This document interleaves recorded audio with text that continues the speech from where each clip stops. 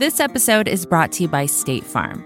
If you're a small business owner, you know that it isn't just your business, it's your life. And whatever your business might be, you want someone who understands. That's why you might want to check out State Farm Small Business Insurance. Why? Because State Farm agents are small business owners too, living and working in your community. That means they know what it takes to help you personalize your policies for your small business needs. Like a good neighbor, State Farm is there. Talk to your local agent today. Hey, it's Sean Illing. Maybe you heard, I'll be taking over as the main host of Vox Conversations this fall, and I'm still coming at you on Mondays until then. But I wanted to let you know that this month we have something a bit different for you in the feed on Thursdays. It's a collaboration with our colleagues at Even Better, Vox's new section about our individual and collective well-being. I'm Julia Furlan, and I'm your host for Even Better, a special series on Vox Conversations.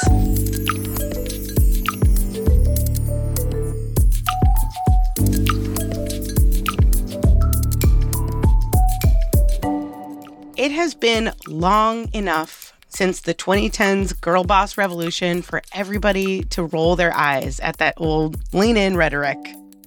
You know, work extra hard, have it all. Ignore the societal structures designed to exclude you and just keep on achieving no matter what.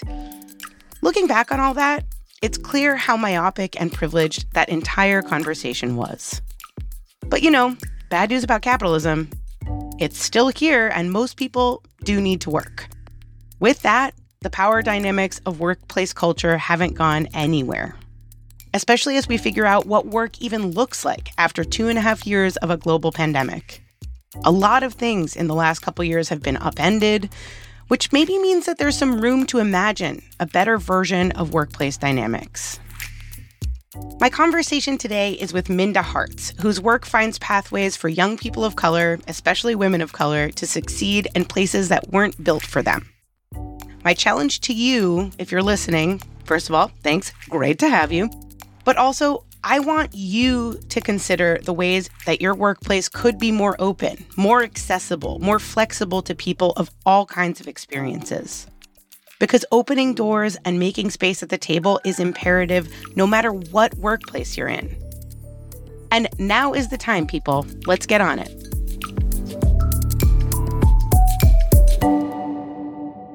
Minda Harts, welcome. Thank you for having me. Excited to be in conversation. Thank you for being here. So, okay, I don't really know how you feel about this, but especially lately, I've been thinking about sort of the 2010 era of like corporate feminism and how incredibly limited it was. And, you know, Sheryl Sandberg stuff. Like, I just feel like I've been ready for whatever's next for a long time. And the work that you do, I think, is stepping into a new version of an equitable workplace, a new version of how to map something out, how to find possibilities. And I wanted to start there. That 2010 era corporate feminism, it feels like it only applied to like wealthy white women. Yeah, I agree with that. I think that it's really that feminism that woke up my feminism, because I actually did not see myself as a feminist because I thought that that was for white women, you know, and I never really saw myself as part of that. But hearing kind of the Sheryl Sandberg, the Marissa Mayer, you know, kind of this white woman CEO phase. Girl boss. Yeah, girl boss, all of those things.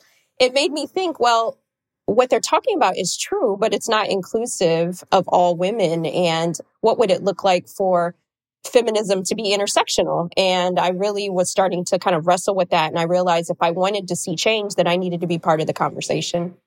And that's how you started the work that you do? Absolutely. I read Lean In because everyone said it's the Women's Manifesto. And I said, wait a second, I think I'm a woman, right? Let me get in on this and see what this is about. And after I read it, I'm like, oh, this is pretty much all the other books I had just read. And yes, this is good information that I could use, but it's actually not talking about me as a Black woman, a woman of color in the workplace. And who's supporting me? Who's talking about my experiences? And I realized that I was waiting on a Sheryl or somebody to save me because that's all I ever knew of superheroes, right? Because of what they show us, who gets to do the saving. And so I realized that I could save myself and send somebody else a life jacket for them to save themselves. Oh, I love that. And I want to get into that a little bit. One of the things that I wanted to talk about is you write and think a lot about how to help women of color, especially young women of color, as they navigate their careers. I remember early in my career, I would like pitch stories and I would like really work hard to speak to the communities that I care about and to like make sure that I was uplifting the voices that were important to me. And I felt like I was in rooms of older white people and they really didn't get it. I want you to speak to that feeling of the people that you want to lift up, that you're trying to send a life raft to, and how you're addressing that in the work that you do. Again, I appreciate you thinking of it in this way of expanding the table, right? Because I think for so long, there's only been the table that was created for none of us. Right? And we've all been trying to figure out how to make it work. And when we try to fit inside of systems, you're never going to change them. So you have to dismantle them. And I started to think about whose voices get to be heard, right? And whose voices are silenced. And throughout my 15-year previous career in corporate and nonprofit industries, I always felt like my voice was silenced at the expense of my own well-being. And I thought, if I'm feeling this way, there must be tons of other women who are feeling like their voices are silenced or that they can't speak their truth, right? And I just thought about the consequence of us continuing to operate with our voices silenced. We're never going to change the system. And so I thought, I've been a beneficiary of so many women that have come before me, Black women in particular, brown women in particular, who they leverage their courage so that I could benefit from it in 2022 and beyond, right? And I thought, who's going to benefit from my voice? Right. Who's going to benefit from my courage, right? And that's why I think it was important for me, even though I didn't have the same pedigree, I didn't have the same influence, but I had a voice. I just had to decide how I wanted to use it. And if I could role model that, then the next woman could say, hey, I don't have to be the COO of a company. I have my voice right now. And I think it's just us seeing what different courageous leaders look like inside the workplace and changing the face of that.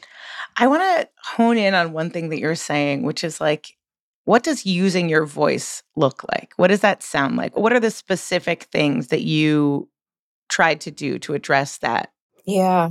Well, for so long being like the only in my office or in my company, I just always walked on eggshells. So I, again, never thought that I could use my voice in the same way that the dominant culture could, because when I saw someone using their voice that they weren't from the dominant majority, then they get like a scarlet letter put on their forehead, right? Or that they're the problem, those sorts of things. So I always shied away from it.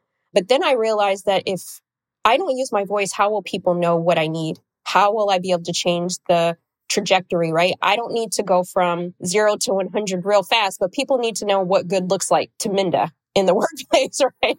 Yeah. I mean, were you afraid of people really not listening to you and seeing you as a person who was like angry? I mean, I think for me as a Latina person, I was afraid of being seen as sort of like frivolous and loud, gregarious, which I actually am. You know, like that's part of who I am. Right. But I was afraid, it felt like I was afraid of myself. And I wonder if you had those thoughts where you were afraid of being perceived in a particular way.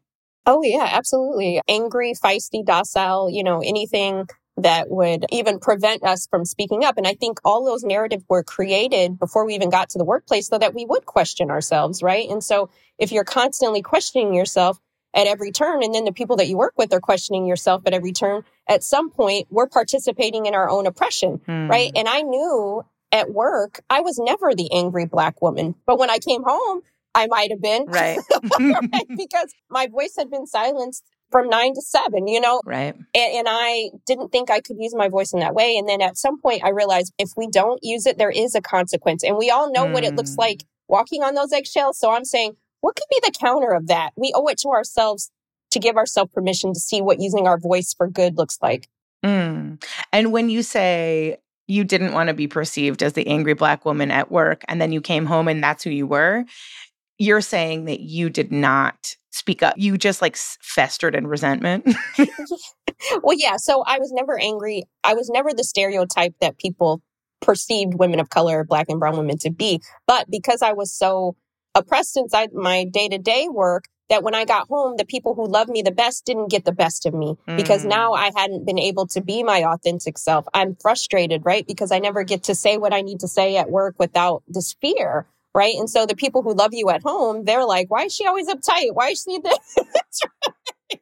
And so I think the reason why we do need to use our voice isn't just for the workplace, but it's for each of us to just be healthier inside and outside the workplace. Absolutely. Yeah, I think the connection that you're making between like who you are at work affecting who you are at home is a really big one. And it actually has a little bit to do with the next sort of things that I want to talk about.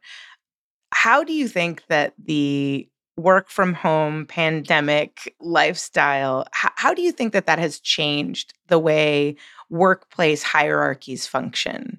Yeah, I actually think that work from home was probably the best thing that could have happened to women and people of color to some degree, because when we were in the workplace, it wasn't working the traditional, right? The normal, quote unquote. When we were before the pandemic working, we weren't safe at work, right? Only certain people had access to privilege. Only certain people had access to promotions and got to, again, use their voice in the ways that they needed to without having some of these stereotypes meeting them and greeting them at every turn. But when people of color and many women got to work from home, some of those layers, some of that trauma, that stress was stripped away because now we have to do the work, right? It's not about how you wore your hair that day. It's not necessarily about who knew Tom when, right? You know, all of those office politics, not that they weren't there, but they were kind of stripped away and allowed people just to do their work. Absolutely. There was one particular research point that came out maybe about 6 to 8 months ago, and it said that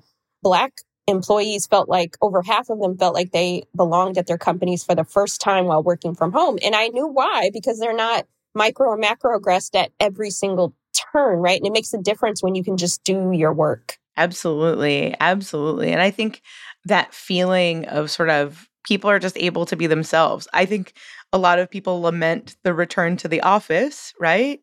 They're like, oh, in-person connection, blah, blah, blah. But like, I do feel like there's a movement right now that says, yeah, I can do my in-person connection with the people I love who are my family and friends, and I can do my work. Those can be two different spaces. And if I can show up and do my work and then end my day and end the work, I'm golden. Yeah. And that's what we all got hired to do, was the work, right? But being in the physical office created all these other layers that prohibited many of us for doing our best work. And now we get to experience a workplace a little bit better than we did before. Yeah. Do you want to speak to sort of the experience of being the only Black person in the room? Yeah, I do feel like being the only one has a certain tax that many will never understand inside the workplace. And what I love about the shift in the workplace now dynamics is we shouldn't be trying to get back to normal. We should be getting back to better. But first, we have to decide as individuals, what does better look like for us? And I think that having this time away, even if you are the only or one of few, again, I think we're finding our voices in ways we didn't before, thinking now we have options, right? Before you might not have known that you had other options to find a new job or talk to your manager about what's working and what's not. And I just think that, you know, people of color and women are thinking about their careers in a much different way, and we're redefining our narrative. Right. Absolutely. And I also just want to like shout out that like not everyone got to work from home, and that there's a lot of privilege and power in the people who did get to work from home and didn't have to be exposed to the ongoing pandemic that is still raging in this world we live in. I kind of want to shift and think about power dynamics. You know, you talk to and write about women of color in many different workplaces. I wonder how you think about power and how you talk about power and make that explicit.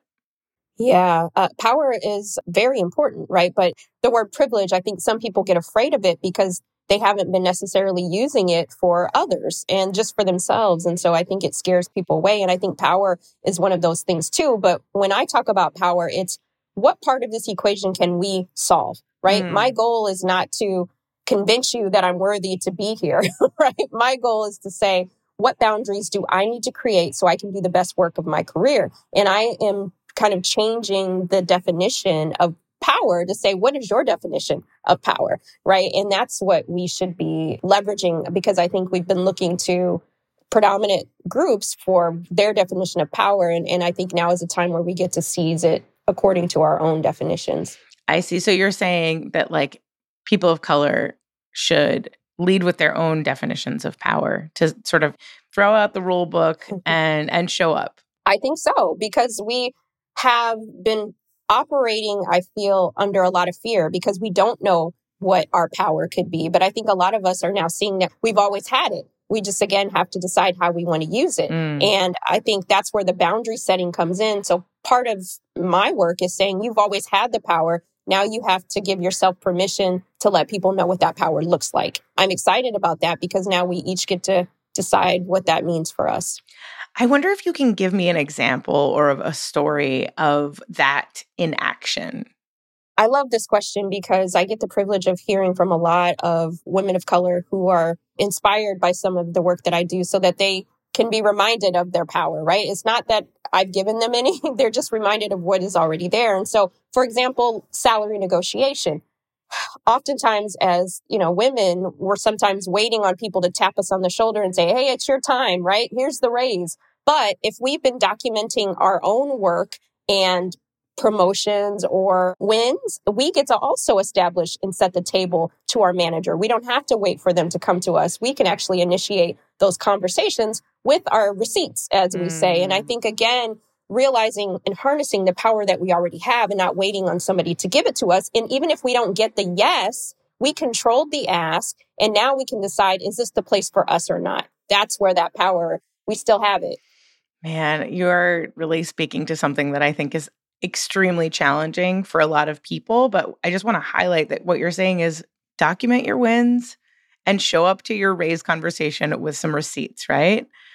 One thing that I want to talk about is a lot of the folks who are listening right now might be in positions where they're really trying to do right by the folks who have less power in their workplaces. I mean, I think that the times that I've been a manager, the hardest thing that I had to do was empower my team and give them all the opportunities and be really flexible while also sort of answering to the higher ups who were like, we need productivity, we need everything to go in a particular way. How do you recommend someone work in that sort of middle space? How can they do right by the folks that they manage while still listening to the pressure from those higher ups? Yeah, I think that's a real question, and it's a real space that many people sit in. But I think that as a manager, as a leader, and we all can be leaders, we don't have to have a title for that, is to say, how can I best invest in my team, right? What does that take? And investment isn't a one size fits all. I actually have to build relationships and trust with my staff so that they feel comfortable telling me what they need. And then from there, I can help them remove barriers. And I think what happens sometimes in that middle sphere is that we're not removing barriers for our staff and our teammates, but we're creating more. So partially it's how do I commit to everyday acts of equity as a leader? And I think if we reset the table every day to say, what can I do to do that? We're asking ourselves, what does my team need to do their best work today? And I need to be able to provide them with that. And I think if you always keep that at the center, that's going to be better for productivity and better for business. Everybody is a winner if we lean into that. Lean in. Ha, finger guns. The new lean in. Lean in 2, 3, 4, 5, 6.0, whatever it is.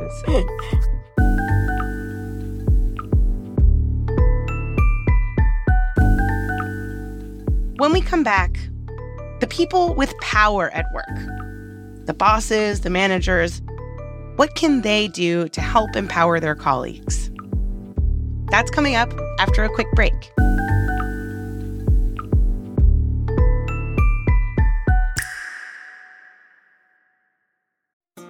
This episode is brought to you by State Farm. You've heard it before. Like a good neighbor, State Farm is there. But it's more than just a tagline, because State Farm agents are small business owners themselves who live and work in your community. And if you're in the market for small business insurance, who better to work with than an agent who understands what it takes? State Farm agents can help you create a personalized insurance plan that fits your small business needs and budget. Talk to your local State Farm agent today about small business insurance. Like a good neighbor, State Farm is there.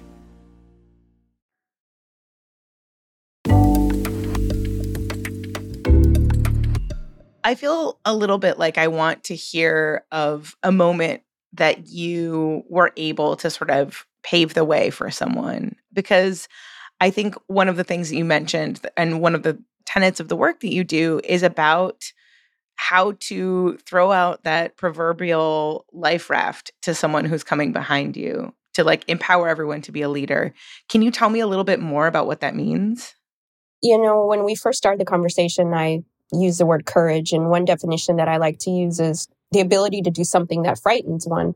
And I think for me, it was saying, yes, I'm not the most senior person at my company, but as Audre Lorde said, beware of feeling you're not good enough to deserve it.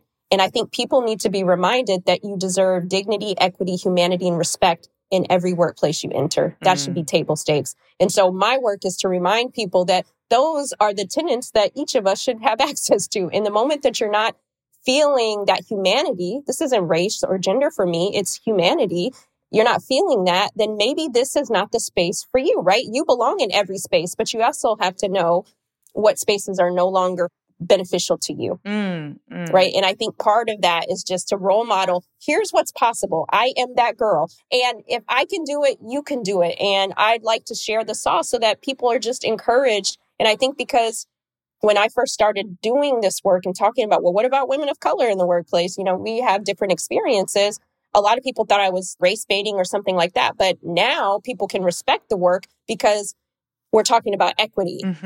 And that's all it should have always been about. But again, those silos of feminism, it hurts people. Yeah, absolutely. I feel like one thing I want you to like reiterate is you said everybody deserves respect, equity. Can you say those 4 things? Yes. Everybody deserves humanity, dignity, equity, and respect in the workplace. Humanity, dignity, equity, and respect. I feel like, okay, no one needs to go back to like having a like inspirational poster in their classroom, like we don't need inspirational posters, but like I think if you really sit down and you said reset the table, if every single day you sort of focus on those 4 tenets, I feel like that means that you're doing something. Absolutely. I wholeheartedly agree. And again, we all deserve that. But because not everybody has been getting those tenets, we then question, is it possible? And I'm saying that it is, even if we have to leave some of the spaces that we've only ever knew.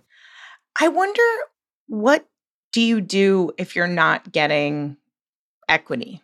How do you address that? Yeah, I think this is a really big question. So for a long time, I was waiting for equity to happen for me, right? I was waiting for humanity to meet me in the break room. Where is she? Where is my humanity equity cherub? Right, exactly. And once I realized that, okay, it's never coming because I have to be a participant in creating the boundaries and the expectation that I deserve to have it. So one of those things I did was giving myself permission to have conversations with people. If I like the work that I do, we always shouldn't have to be the one to leave, but you also need to have conversations with people who might be able to help you. Like what kinds of conversations? Were you like, hey, can we get coffee and I can show you all the things that I did? I wish that was the case. Well, in my particular case, I was not experiencing any of those 4 things. And I kept thinking if I do more things, if I show up early, stay later, that those things would happily appear. And they never did. And at some point, I realized that I actually have to have a conversation with my manager to say, here are the things that aren't happening. I really like the work that I do, but I need you to help me remove some of these barriers that I did not create because I could be more productive this way with your support. And I had to relinquish myself to say, let me have a conversation and see if this person can meet me with some humanity. And after I've had that conversation, if they aren't, or if they are, then we hopefully can resolve the conflict. But if we can't, then that's information for me to say, I deserve another space that will give me that. Yeah. I mean, I think that's really tricky is like knowing when a workplace is beyond repair. It wasn't built for you and it's not going to change. And you have to just sort of find a new path. I mean, I work in media. So like for me, the decisions are often made without my consent where, they like lay off my entire team or whatever, because that's what media does. But like, I wonder if you have any guidance on sort of how people can check in and say, like, this is what I need to see before I sort of look for other work or get another gig. I'm glad you brought that up, Julia, because even when I was experiencing the worst of the worst in the workplace, I had to work 3 to 4 more years before I was able to leave. But what I had to do was to say, how can I reframe this, right? And it's part of how do I now make work for me, where I'm no longer trying to make it work for Tom and Steve every day, right? What does Minda need from this place? And for me, it was taking advantage of professional development stipends, getting certified, for preparing for my next best thing. I was utilizing, if I want to be a better manager, what stretch assignments could I ask for? I started to leverage the resources that I had where I was to say, how can I heal? How can I be healthier, be more authentic, practice those conversations that I need to have right where I am? And I gave myself permission to do that because I knew at some point, everything will prepare me for my next thing. And I just changed my mindset. You know, I really respect that because a story that I think about sometimes is that when I was a manager, I had to do annual review conversations and I had some real clear feedback that I wanted to give. And in the moment, I was a weenie and was not able, I just said everything was fine because I literally couldn't find the words to actually be honest because I think I felt weird about my power and I felt weird, like the institution wasn't staffed properly. There were larger things at work and it wasn't this one person's fault, but I also needed to address some things about the way that that person was doing their job. And I just feel like I want to hear a little bit about when you're really like in the moment of wrestling with these hard conversations that you have to have at work, what are some of the ways that you recommend people check in with themselves and like map out their skill set, map out the things that they want to do?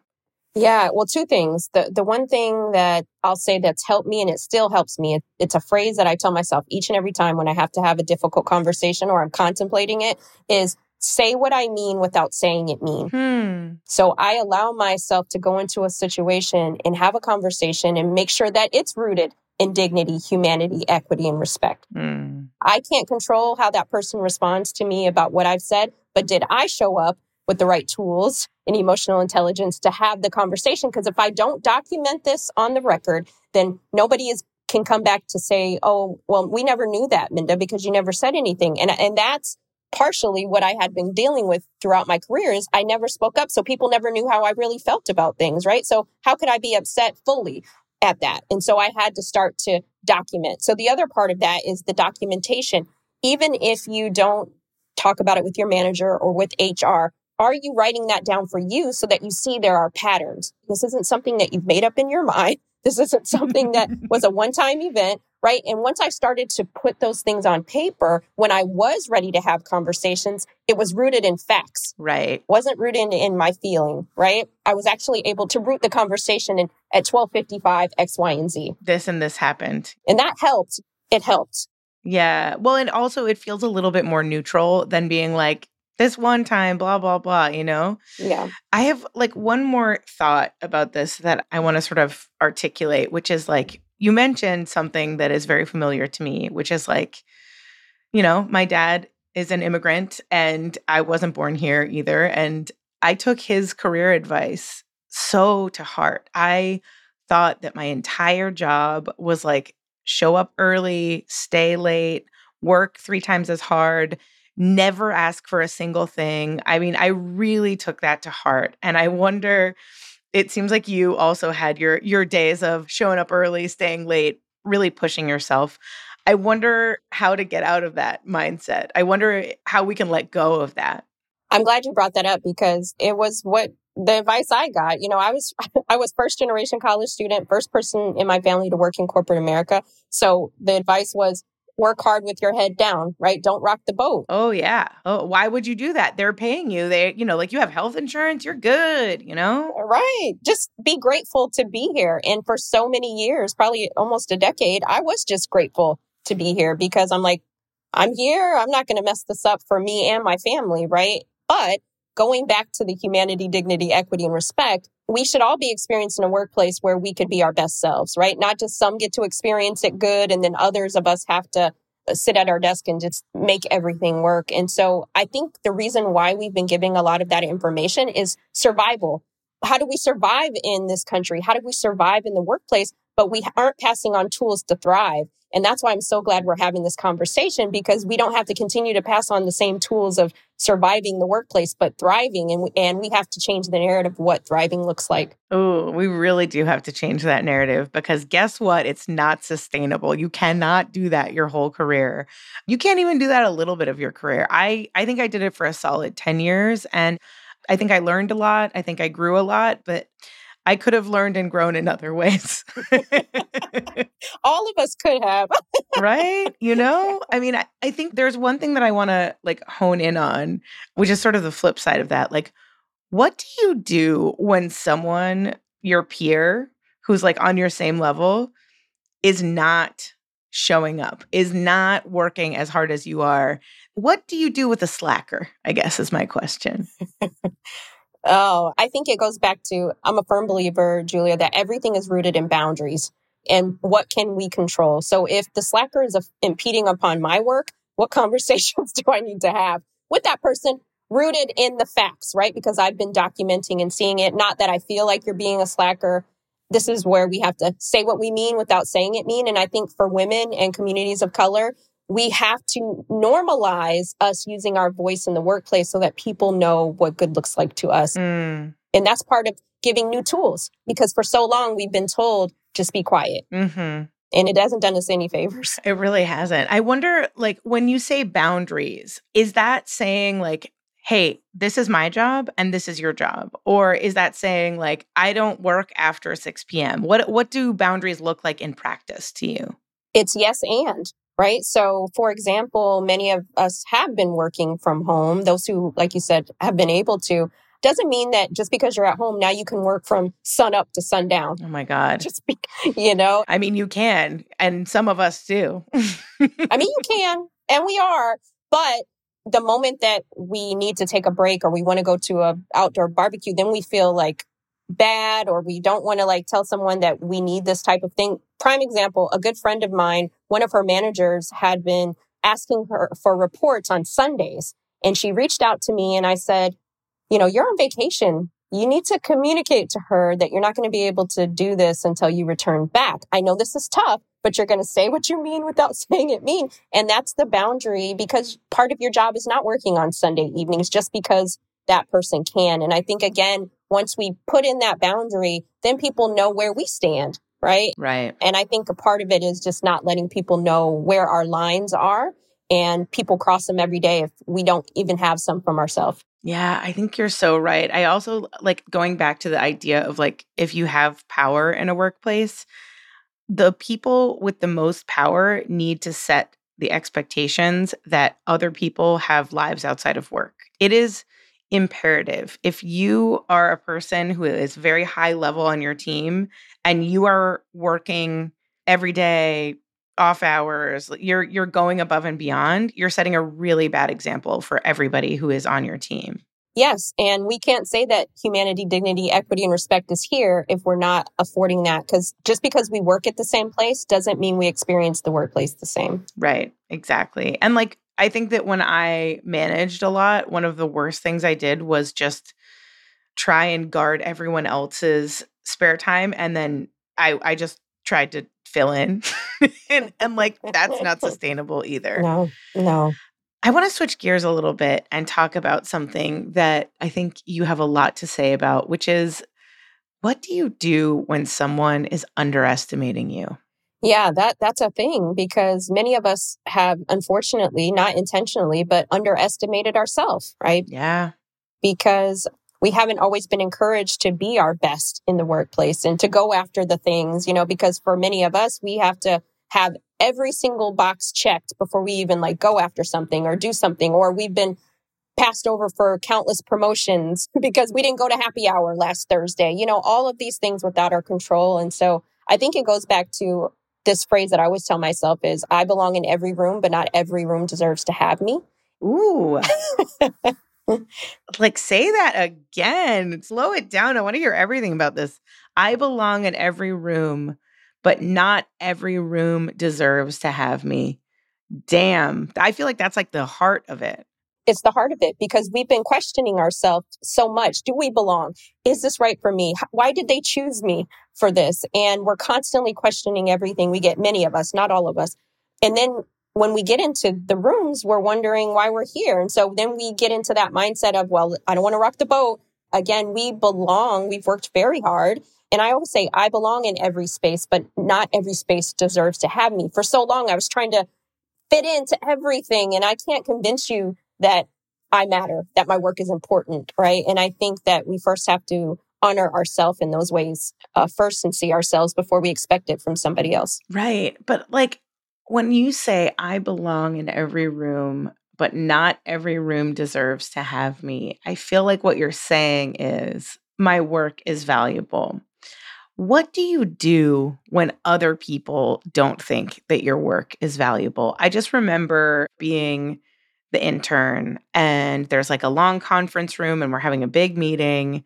And I never sat at the table because interns weren't sort of like invited to. There was like a row of, you could sit on the radiator or whatever. And I just feel like there are workplaces in which that feeling of not every room deserves to have me doesn't apply to certain people. I know I've said it before, but it really is a mindset shift. And I think that before, when I entered the workplace, I was very much an enemy state of mind, right? Like, why am I here? Why are they choosing me? Do I belong here? It's all the questions, right? Right. But then I moved into this empire state of mind where, Minda, you have worked very hard to get here. Why would you question your worth? Right. Just because someone else doesn't see it, doesn't own it, you look younger than everybody else in the room, you don't have to gaslight yourself. And that's part of it, is saying, okay, they may not see it.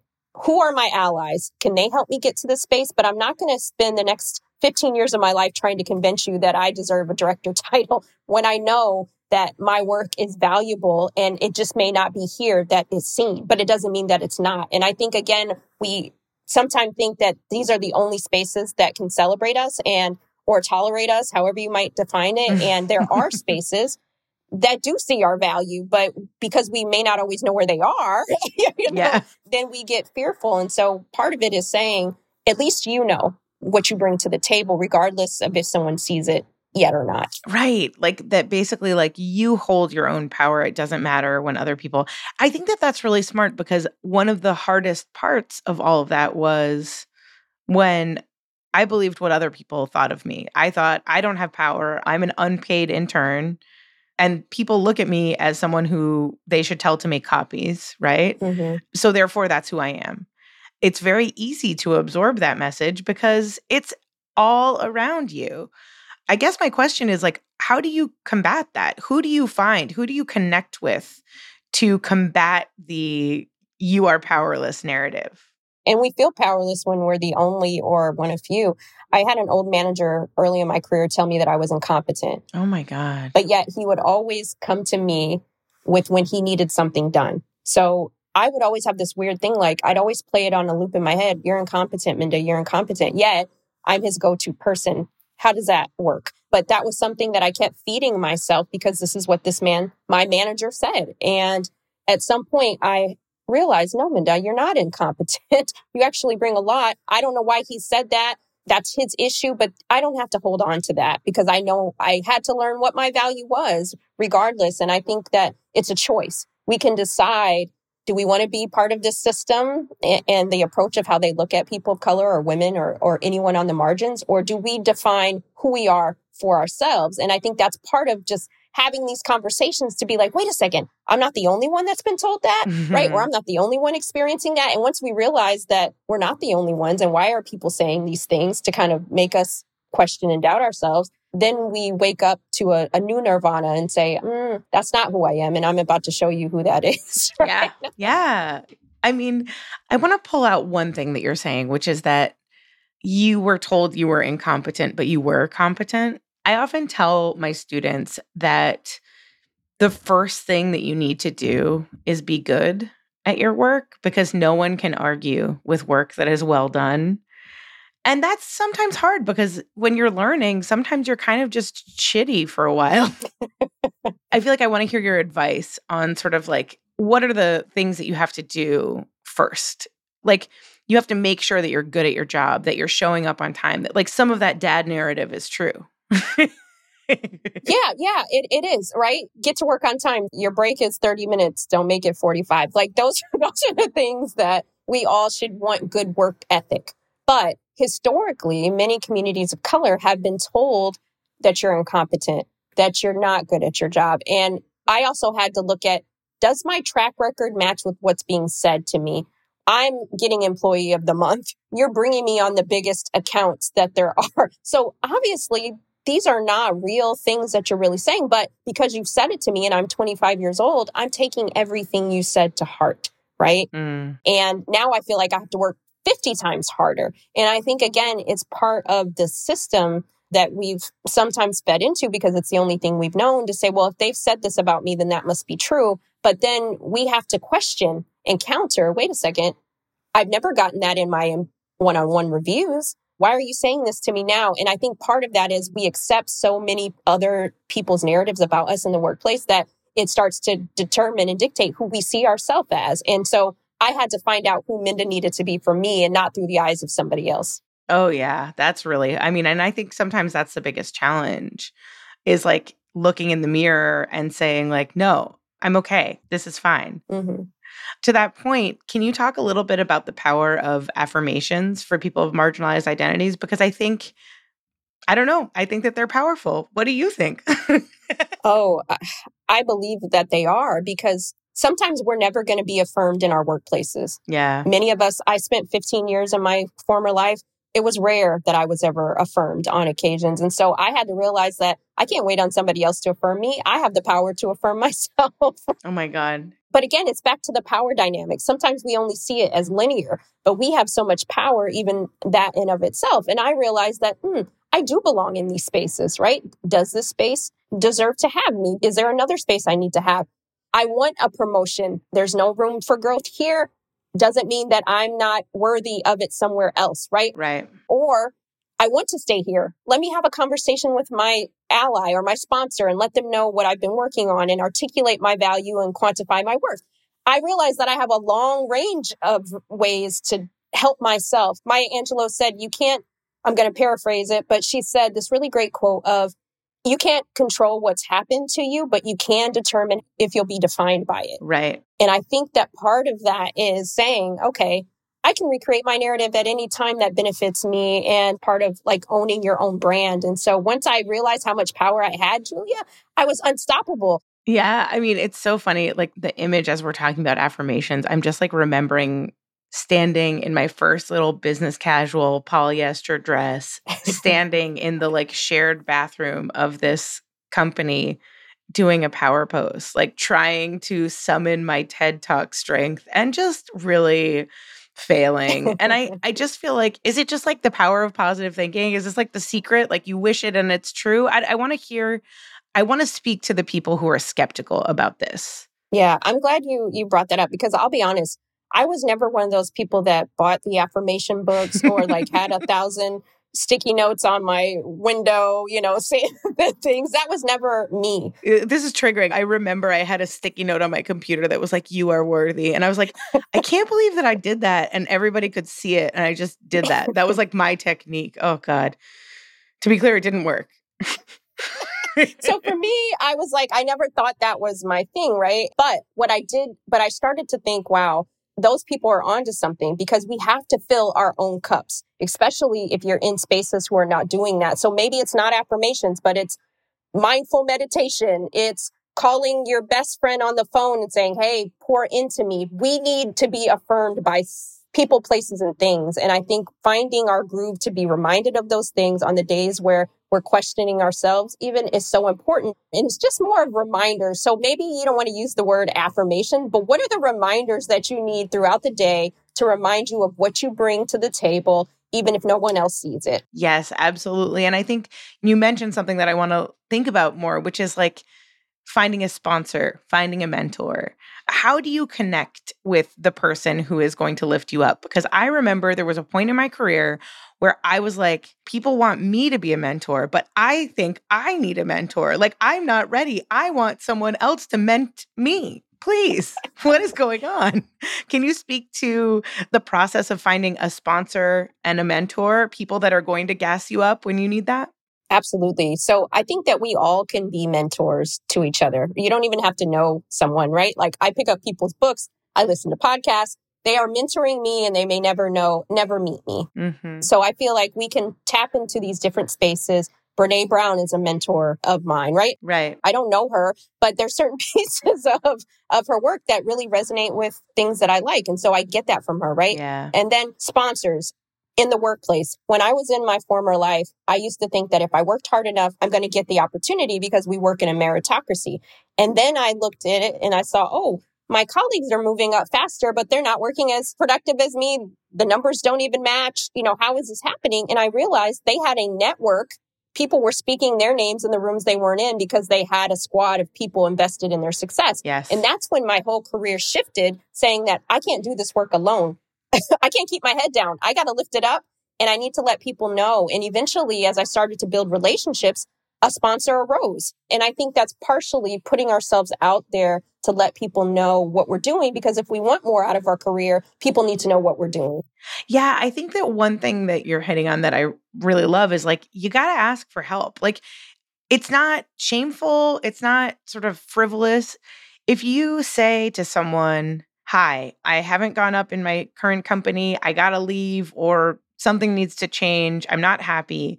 Can you make sure that my name is out there? Can you hear the things that I've done? That relationship building of someone who is going to look out for you when you're not there, that is incredibly powerful. And the other side of that is it's a really nice thing to do for the people whose work you respect and admire, to just say their name. And guess what? It's free.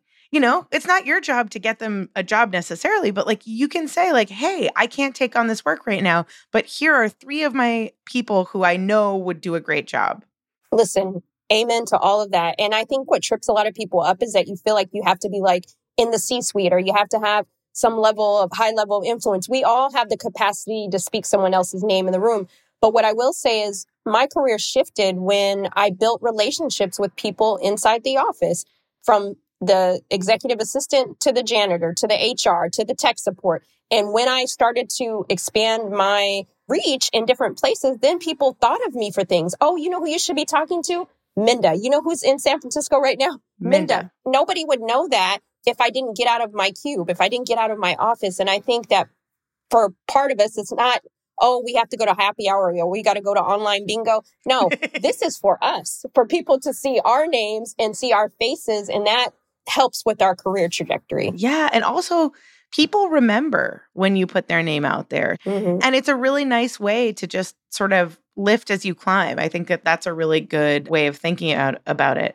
It's a larger concept. I did not invent it, neither did you. But lift as you climb is a helpful framework. It is.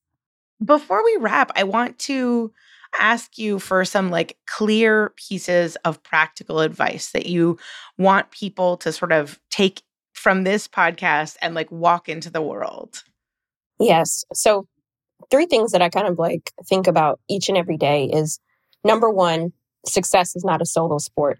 And meaning that you need people on your team. If you are the captain of your team, who else can help you move forward? And so think about who those people are. Maybe you don't have a full squad right now, but 1 or 2 people that you could start to connect with, ask for a virtual coffee. Like, you need people to support you. That's number 1. Number 2 is ask for what you want. I think that sometimes we get afraid, and that's normal. I think we all do. But what we can control is our ask. We can't control what the response is. But if we never ask for what we want, then we never know what it could be. And I think we have to give ourselves permission to do that for ourselves.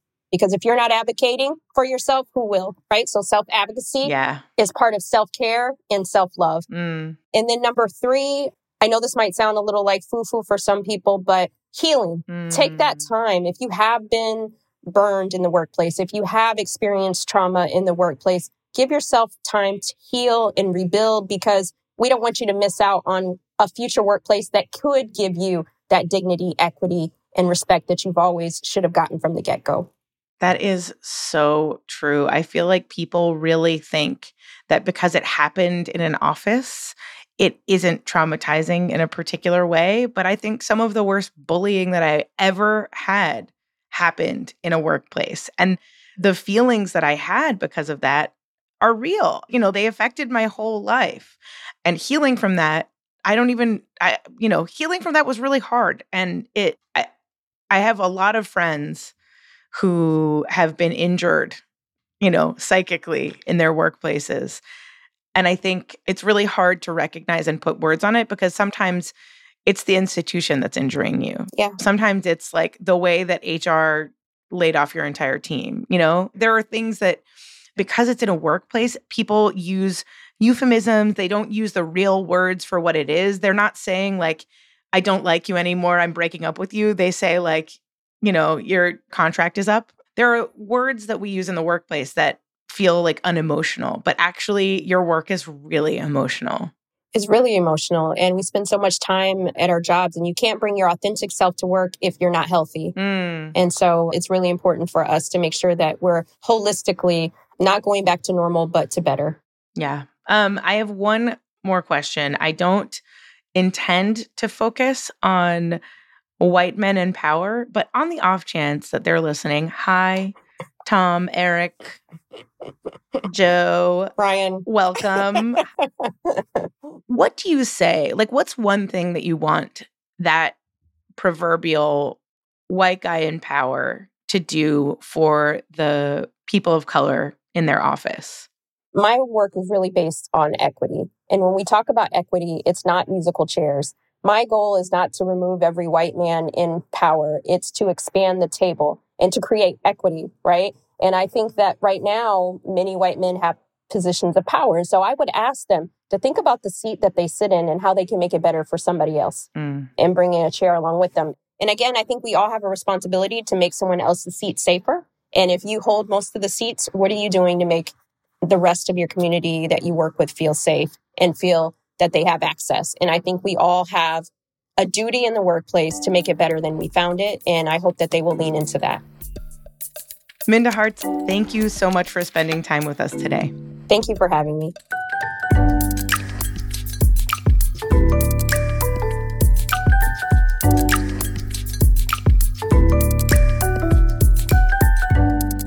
Minda Harts' new book, her third, is called You Are More Than Magic, The Black and Brown Girl's Guide to Finding Your Voice, and it's available now.